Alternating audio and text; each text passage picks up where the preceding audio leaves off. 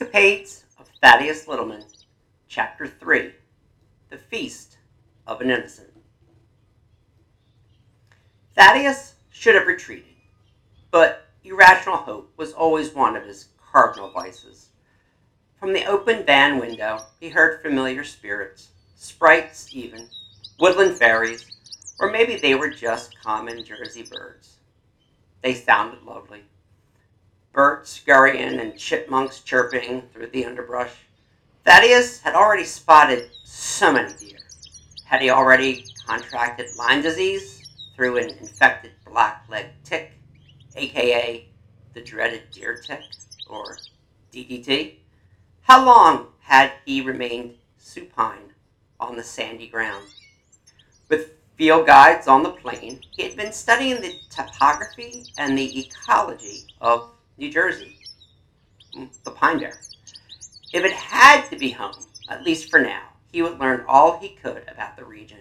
Cranberries and blueberries were huge. From a secure private location, even in the Kia Sorrento, an extension cord could provide light and privacy for reading and writing and munching fruits local. And wasn't there school to prep for? Perhaps American schools were more rigorous than British schools, even in what the Yanks called 7th grade. But then the cousin grabbed his BB gun from his closet and said it was time to lock and load. Still in his seersucker jacket, the father would just have to pay the dry cleaning bill. Thaddeus soon found himself walking through the dappled woods in the back of the aunt's abode. If this was a wilderness, Thaddeus could bring some dedicated follower of fashion to feel alive. After all, Thaddeus didn't want to kill anything. The ground was dry and sandy. No tree grew closer than 20 feet apart. Many of the trees were infested with what he later discovered were bagworms. The terrain was not like the soggy green he knew in England. If something moved, the cousin shot. If something creaked, the cousin shot. The backyard was full of shot-up Budweiser cans and Coke cans. There was even a Barbie doll hanging from a branch that had been shot through the vagina. Was this symbolic of America's treatment of women? From up ahead, the cousin called over to Thaddeus. The cousin, in his gunman garb, was crunching down underneath the weather-beaten picnic table. Half the seat on the left side was gone, the table itself a Space Raider pickled onion bag of crisps for termites. Up there, the cousin said. You hear that? Thaddeus nodded. The bird sounded lovely. Take a shot, the cousin demanded, tossing him the gun. The gun wasn't heavy. It didn't seem like a proper gun at all. Couldn't have much range. What did Thaddeus know of aiming? The only thing he aimed for was the heart, with his poetry, and at times the mind, with his essays. He only played those carnival games with his mom and the father in Brighton, where you squirt water at a target to move the rabbit, or something like that. Once his mom's family had a picnic, and his uncle Reginald brought water pistols, and they had a mini-war on Hampstead Heath. That was fun. But that family was back in England. No upper-class twits or lower-class twits in that family at all. And what the hell did the father think, taking him away from everything Thaddeus loved? Did he not feel included? Worthy? Maybe the father just made himself that way.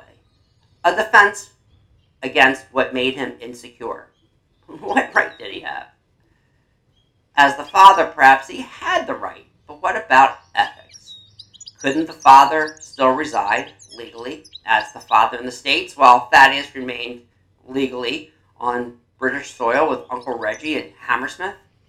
The father could always Venmo money to Thaddeus if that was the issue. Was it his fault that the American man, James the father Littleman, married a British woman? He made the decision to move to Britain. His son was British. It seemed like a crime against sense and sensibility. Perhaps if things didn't work out here, his uncle would take him back to England. Perhaps Thaddeus could make things go wrong. It wasn't in his nature to go bad, but maybe the environment and the culture could influence his untapped evil. The cousin commanded, "Fire! Fire!" and Thaddeus gripped the gun hard. He raised the gun unconsciously, angry now, angry at everything that had been taken away from him, and named the gun in obedience, and spotted the lone yellow bird in the pitch pine. It was his first shot, and it was pitch perfect. Almost. Wow, the cousin declared. You're a dead-eye Dick. Have you shot before? That was great. Thaddeus lowered his gun, deflated, and shook his head. With his arm, he covered his tears. The cousin ran to the bird. The yellow bird twitched on the sand. Around its body, its wing dusted the sand.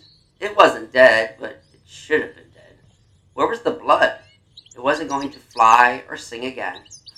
So much for free will. If that bird would have landed in any other tree, it would still be singing now, looking for Thistle or another yellow bird. So much for standing out as a yellow bird in a field of green and brown. Do animals feel pain as much as humans? Fear the absence of life? Dread not having time to correct wrongs or finish symphonies? What did the dying bird want from life? Did two huge figures hovering over him make the pain worse? Was this more painful than the BB shot in his gut, tearing apart his innards? I'm not even here an hour, and already I'm a destroyer, he thought.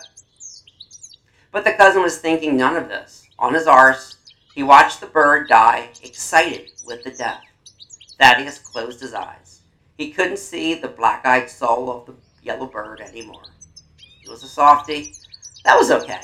His mommy said it. He had a sensitive soul. It was not a world sensitive to sensitivity. After all, Thaddeus Littleman lumped people into three categories: creators, guardians, and destroyers. What should we do?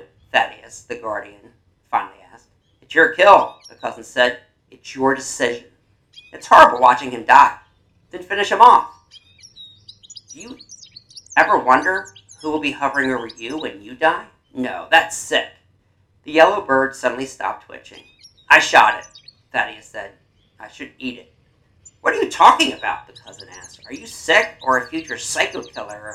With a rusted shovel from behind the rickety green shed, Thaddeus picked up the dead bird and placed the bird on a plastic tray.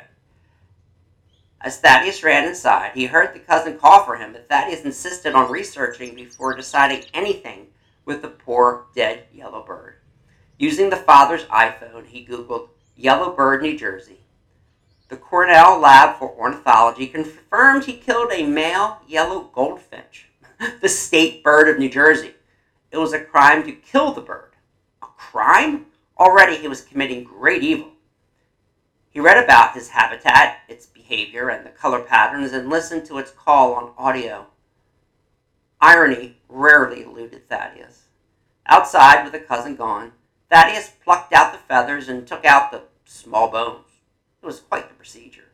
He mused, almost gleefully, perhaps the family will place me somewhere on the scale of a potential psychopath and commit me to the peace and quiet of a cell where I can write and read and start The Life and Times of Thaddeus Littleman, a memoir. Then he thought, was the bird's existence and sudden death only to teach me a lesson? Even an anatomy lesson? Cats kill how many birds a year? Do they weep over disrupting the universe or crafting a wrinkle in time? I will never use a gun again, unless absolutely necessary. He remembered when listening to Hamlet with his mom on audio during one evening. It was stormy. The living room was dark, but she cracked open a window, as if the house was Elsinore. His mom lit candles. It was a night he would never forget. They were alone in the house, and when Hamlet says, "Conscience doth make cowards of us all," his mom stopped the audio and asked, "Thaddeus, what do you think about that line?" He thought, but it's that conscience that makes us human, feeling human, Thaddeus said, remembering more than the warmth of his mom's hug and kiss on his ear that made him shiver, more than what she replied. Inside the house, Thaddeus asked the aunt for a saute pan, olive oil, and spices. She was talking with the father. She didn't even ask what he wanted it for. She didn't have olive oil, but she did have vegetable oil. It would have to do. The only spice was dried oregano. The kitchen was a disaster. How could they eat without spices and olive oil? He overheard the father tell the aunt that Thaddeus was a venerable Betty Crocker in the kitchen. Thaddeus would have preferred Julia Child or Dominique Crenn. It was all his mom's doing. Thaddeus is used to a Mediterranean diet, by the way, the father whispered, so it's going to be quite the transition for the lad. Why was it always his mum? Besides his high cheekbones and straight teeth and aquiline nose and thick dark hair, what the heck good did he get from the father? After 5 minutes, probably from smelling this tiny sliver of meat cooking, the father yelled what he was cooking. "I shot a bird," Thaddeus said, "and now I'm cooking it. It's the least I can do." Thaddeus brought the plate to the cousin in the den. The aunt had bags of plastic forks and spoons on the counter. He assumed she didn't like doing dishes. Everything was disposable. Everything also seemed eaten in front of the TV. Thaddeus handed the cousin a fork. "I cooked the bird I shot. Let's share it." "You're nuts. Hunters eat what they kill," Thaddeus said. "It's the way of nature." "It's not my nature," the cousin said, stuffing his face with a microwaved Hot Pocket and a can of Mountain Dew. "The bird will haunt you. Trust me." "You eat it." "We'll both eat it, okay?" But the cousin refused. Thaddeus sliced the splinter of meat with the edge of the plastic fork and ate the bird. "You're a madman," the cousin exclaimed. Thaddeus saved the other half and folded the meat into plastic and placed it next to the butter. Dinner on that first night was frozen pizza, followed by 3 hours of reality TV. Cousin Z stayed in her room. Thaddeus started out sleeping on the top bunk, but at midnight, unable to sleep under the cousin's Sunshine Superman and Jefferson Airplane universe, all with wanting to wail without awakening the wrath of the cousin, he took his pillow and blankets and situated himself rather pleasantly in the Sorrento. A cracked window allowed for air, the oxygen needed and the confessions essential, a sliver to the ear of the heavens. How wonderful to have privacy. Talking to his mom out loud without anyone thinking he was crazy was a glory never before conceived. The crickets were his choir, the wind, the piccolos, the clarinets, and the flutes, the pine needles, the percussion, a snare atop the van. No one would dare call him a baby, or tease him, or mock him, besides the deafening silence of his own insecurities. He could curse the damn father for taking him away from all he knew and loved.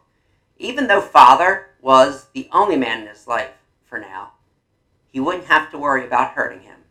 In his journal, this budding memoir, he wrote, "It is a truth universally acknowledged that every boy has at least one dead bird story. So it was with me." Then, as he was drifting off, the night hiding the horror of the day, during this restless night of the soul, he thought of a devious